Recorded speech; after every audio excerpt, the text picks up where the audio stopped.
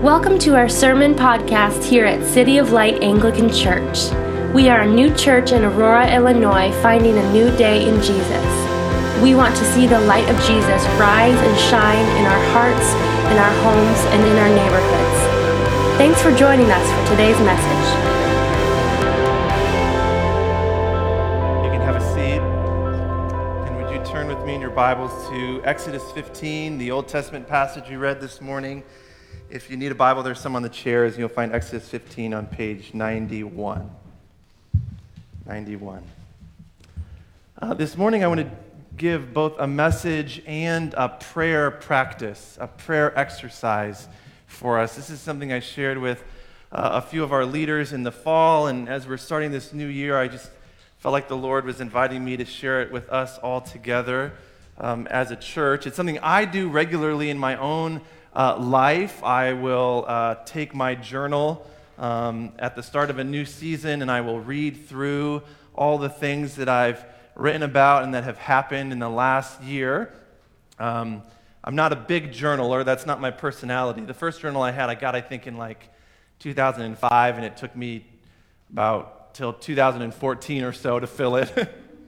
But I do like a journal a year now and have all sorts of things in it, and I'll read through it, and I'll just make two columns, and I want to invite you to do this either in your journal or in a page from the bulletin this morning. Just make two columns, a left column and a right column. And on the left column, I put hard things that I've been through that year, laments, challenges, places where I've failed or sinned, griefs that I've had to carry. I put that in the left column, and I want you to label that column this morning from our scripture passage in Exodus, bitter. Our bitter column.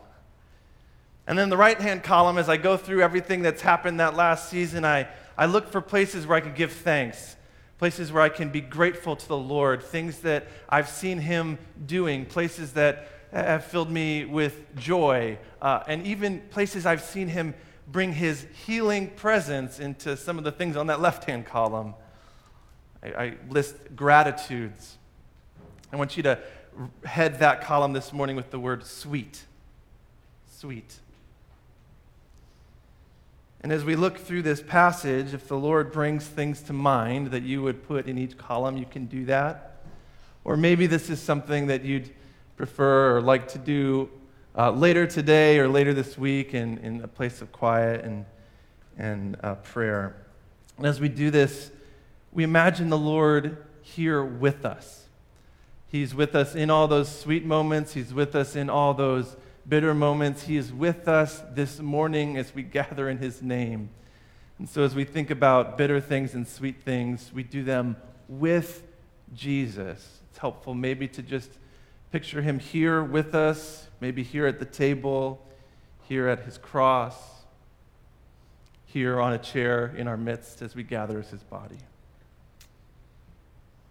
In Exodus 15, Israel finds herself in the wilderness. They'd just crossed the Red Sea. They'd been delivered, and they're going, and they journey for 3 days, it tells us in verse 22. 3 days into the wilderness. Now, you can go several weeks without food, but you can't go several days without water.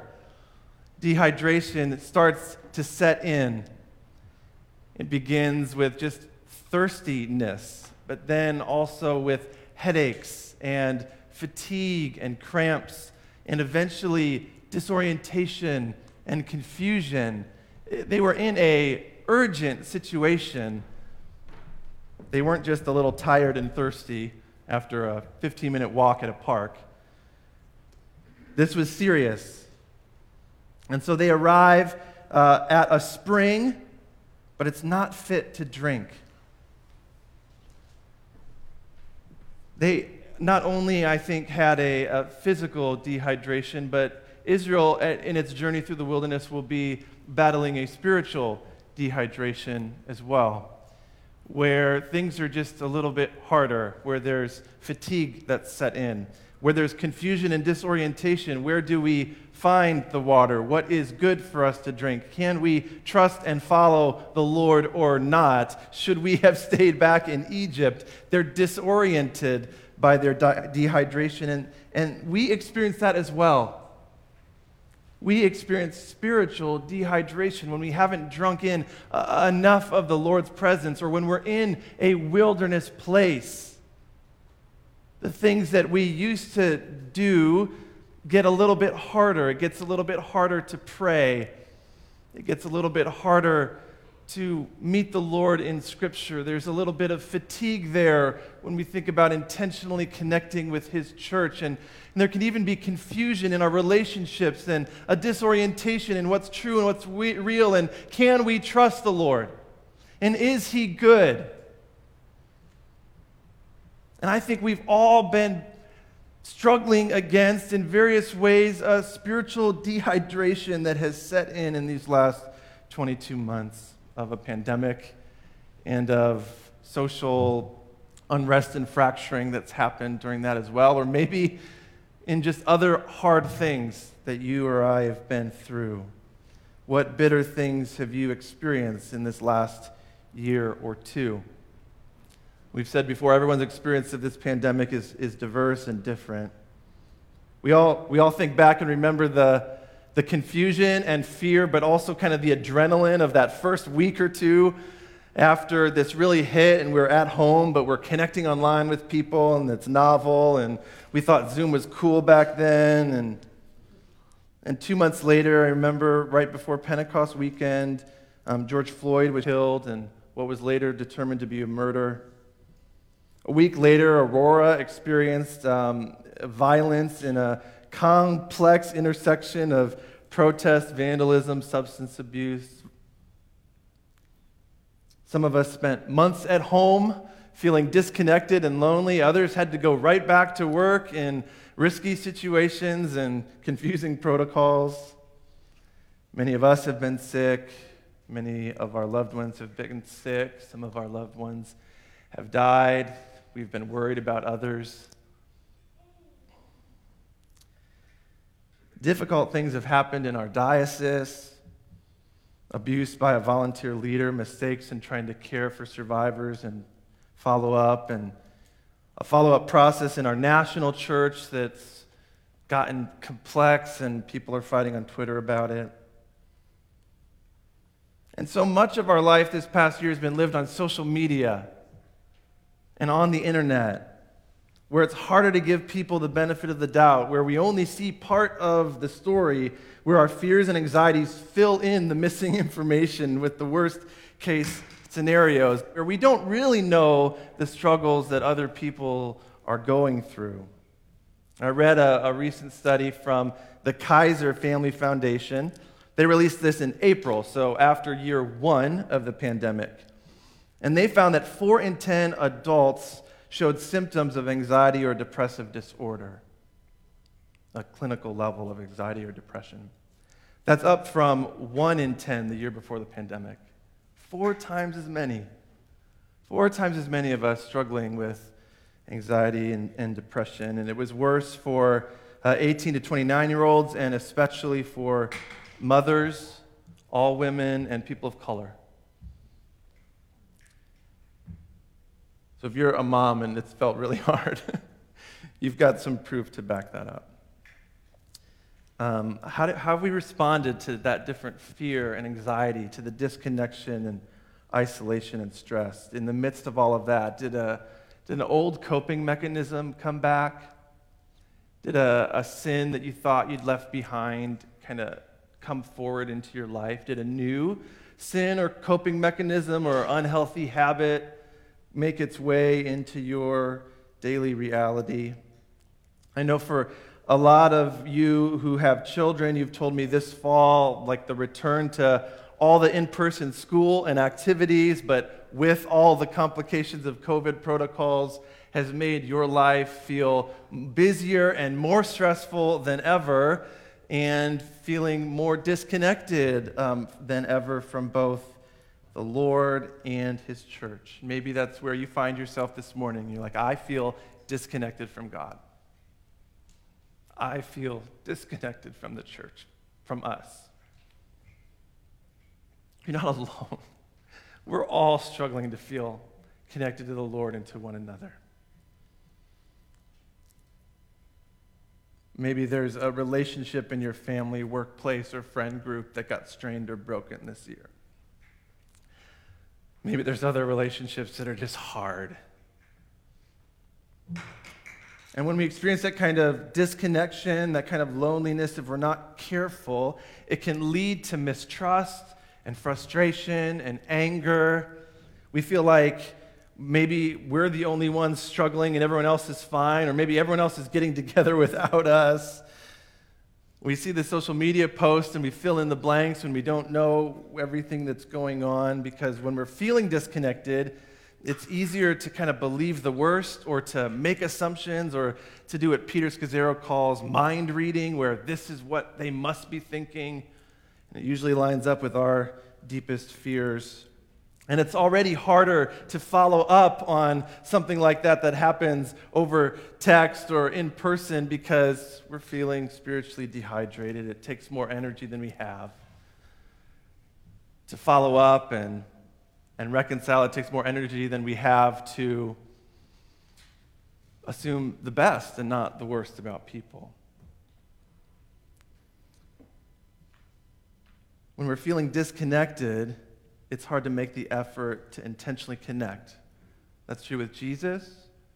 That's true with one another. We're spiritually dehydrated, some of us. I know I feel that in these days. I'm exhausted trying to pastor a church in a pandemic that just won't end.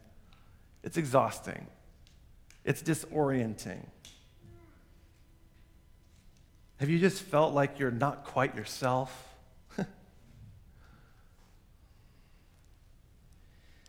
We're focusing this Epiphany on this idea of being together with Jesus.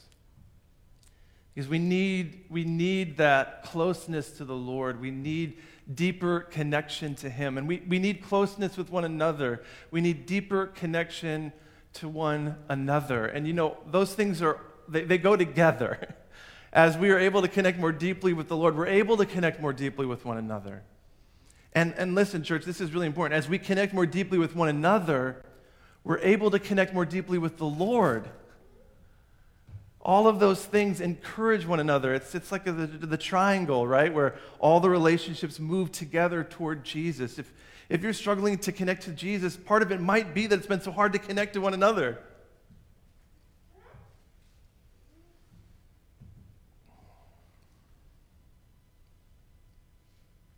Have you written down some of those bitter things on the left-hand column?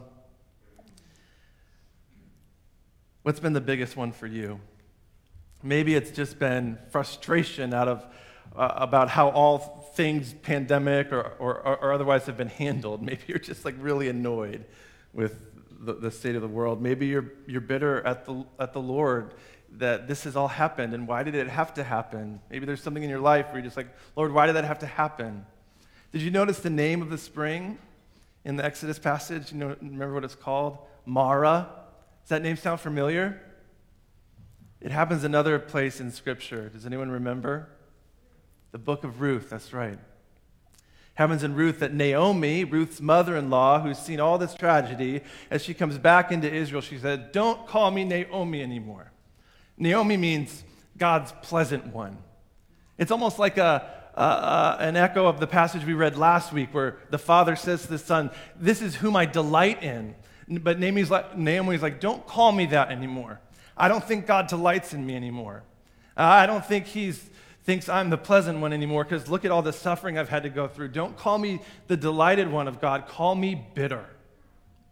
And the suffering that she'd been through had become the way she understood herself and her identity, not as the beloved of the Lord, but as the bitter one.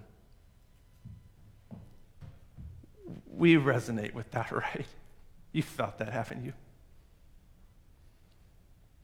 The Lord shows Moses a log,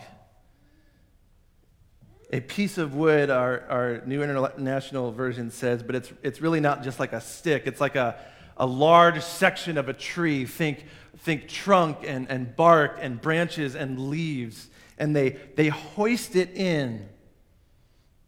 And like many miracles in the Bible, this could be a combination of it's a combination of the natural created things, a tree, and also the supernatural power of the Lord. Maybe it was a tree that had some properties that could flavor or sweeten the water. I don't know what kind of trees those might be. Maybe you know. Eucalyptus? I don't know. But so there's like a natural reality to it, but it's the work of the Lord then to perform this miracle. They have to do something physical with this tree, but it goes in. Could we imagine the Lord years before Israel arrives at this place, putting that tree there, knowing what he would do as it begins as a seed and grows into a sapling? This is the tree that will provide for his people when they journey in the wilderness. This is the tree that God will use to bring a healing to those waters. He's prepared it ahead of time in a moment of anticipatory providence. Before they knew they needed it, God provided it. It's the same thing he was doing for Naomi the bitter. Before she knew the means of her redemption, God had already set everything in motion that she would need. Could we believe that he's doing the same thing for us? Could you believe that he's doing the same thing for you? That already plans have been set in motion, provision has been made. You haven't seen it yet, but it's coming. When the Lord will heal. I remember friends telling me a story that they had received unexpectedly a financial gift, a check in the mail from acquaintances who just said, hey, the Lord told us to write you this check. And they got the check and they were like, well, what should we do with it? We could go buy something, go somewhere fun. And the next day their car broke down. They get checks a little bit differently when they come out of the blue now. They're like, we'll just set that aside. They went and got the estimate for the repairs, and it was the amount of the check. It was God's anticipatory providence. We've had that happen to us in different ways too.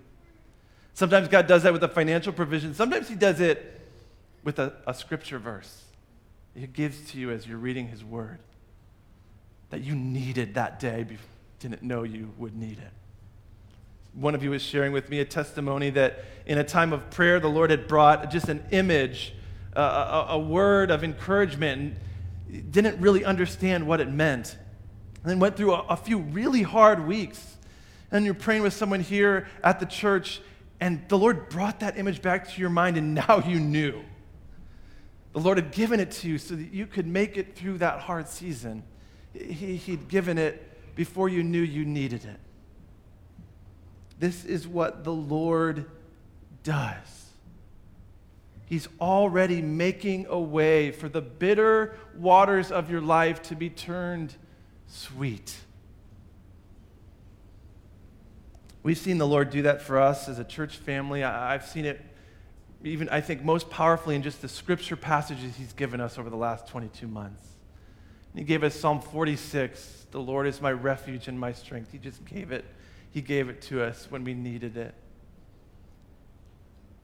Seemed like week after week, the word has been just what we needed. And then Exodus this past summer, the Lord keeps giving us gifts through that book and that series to strengthen us.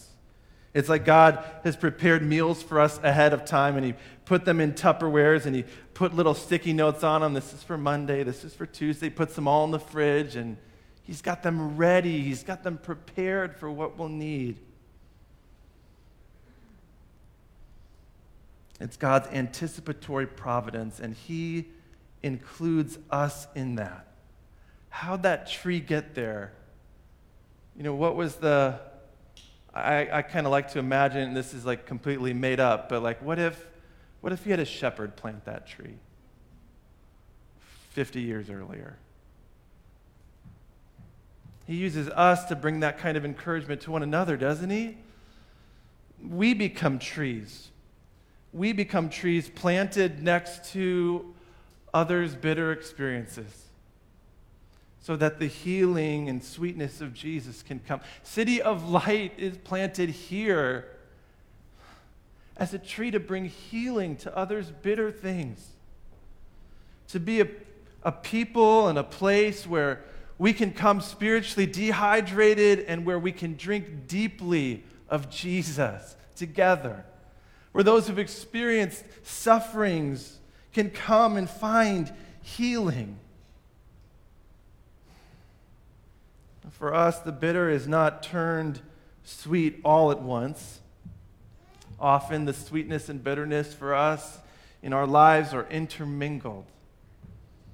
But we hold on to the promise of the Lord that He is taking those bitter things in the left-hand column and slowly moving them to the right-hand column. Slowly bringing sweetness, bringing redemption, bringing healing. Amen.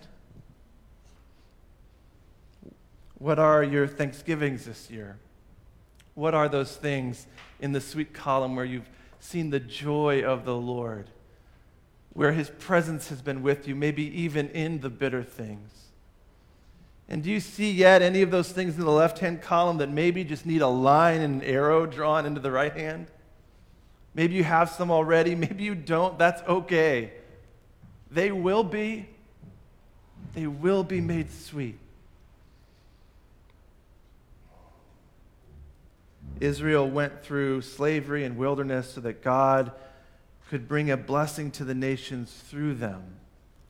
What does God want to do in and through us that He can only do as He uses our suffering and transforms it and transforms us? What fruit, what tree is He planting in us so that others can taste the sweetness and healing of the Lord? Moses throws the tree into the waters, verse 25, and the water became sweet. Praise the Lord. And there the Lord speaks to them and says, if you listen to the Lord and do what's right and follow Him, the Lord says, I will not bring on you any of the diseases I brought on the Egyptians. The idea of disease there is it's a synonym for a plague. And the first plague that God brings on the people of Egypt is to take drinkable water in the Nile and make it undrinkable. But that's not how God treats His people. So the first miracle God performs in the wilderness is to take undrinkable water and make it drinkable. It's the opposite of a plague. That is who God is. God is not the one who brings plagues, but He's the one who brings healing. And so He says, I am the Lord who heals you. Who heals all of the trauma and suffering of your oppression and slavery. Who heals all of those griefs. Who takes the bitterness and makes it sweet. If you go on our own way, if we follow our own way, friends, the bitter gets more bitter. But when we follow the way of Jesus, when we come to Him to drink, when we come to Him for our healing, the bitter is healed and made sweet. I am the Lord, your healer, the Lord says. What a promise. Thank God that God is our healer. Do you need a healer? Aren't you glad our Lord is a healer? Praise the Lord. What would we do if He wasn't? Why would we even be here if He wasn't? But He is. Our Lord is a healer. And that promise is for us in the New Testament, in the letter that Peter wrote. He says that after you've suffered a little while, and that little while is a little ironic there, like the church he was writing to was suffering a lot for a long while. But in comparison, he says, after you've suffered a little while, the God of all grace, who has called you to eternal glory. The suffering is not eternal. It's for a little while. It's little and light compared to the weight of eternal glory. After you've suffered a little while, the God of all grace, who's called you to His eternal glory in Christ, He Himself will restore. Hallelujah. He Himself will restore, confirm, strengthen, and establish you, plant you. He Himself will restore. He is the God who brings healing in our suffering. And that's for us. That's for his church universal. That's for our church. That's for me. And that is for you. After you've suffered a little while, God himself will restore you, will strengthen you, will plant you.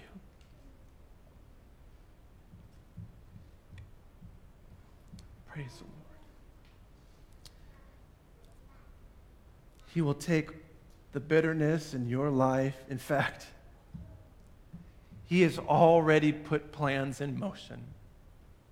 He has already planted the tree in the wilderness that will be for your healing and for the healing of the nations. It's the tree of anticipatory providence, that he has a healing path prepared for you, and he will walk with you in it. He will lead you.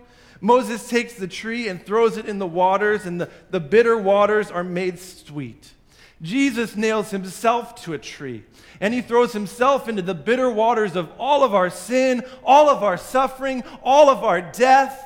He enters into those waters, but he rises again up out of the water so that the cup of our life and the suffering of our life is not a cup of bitterness we have to drink. But Jesus takes it and he drinks it so that we don't have to. And he gives it back to us, no longer bitter, no longer more than we can take, but a cup of sweetness because it's suffering in his name. And it's for him and with him and in him. Through his life poured out on the cross, he pours himself into our suffering, sin, and pain. And he transforms it. Because of his suffering on the cross, our suffering turns into glory. Praise the Lord. And he gives us in turn the living water of his very own Spirit that wells up in us to eternal life.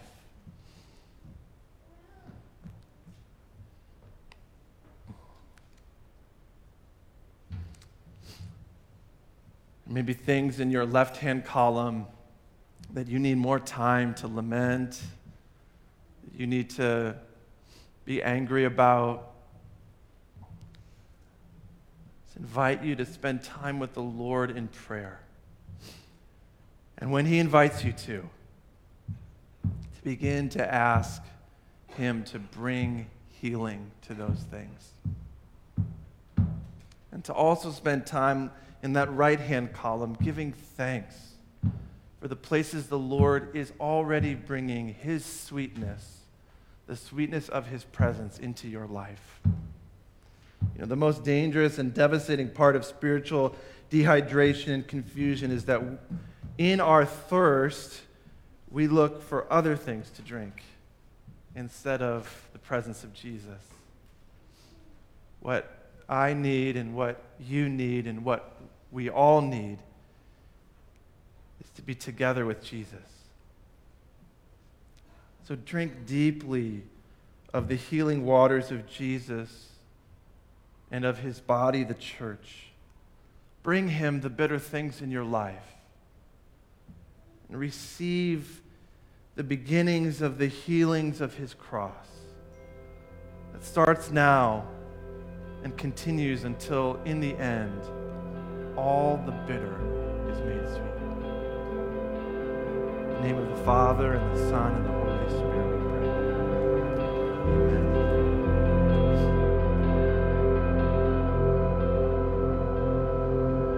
Thanks for listening to this podcast from City of Light Anglican Church.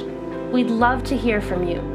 You can find us online at cityoflightanglican.org. And now, may the light of Jesus scatter the darkness from before your path.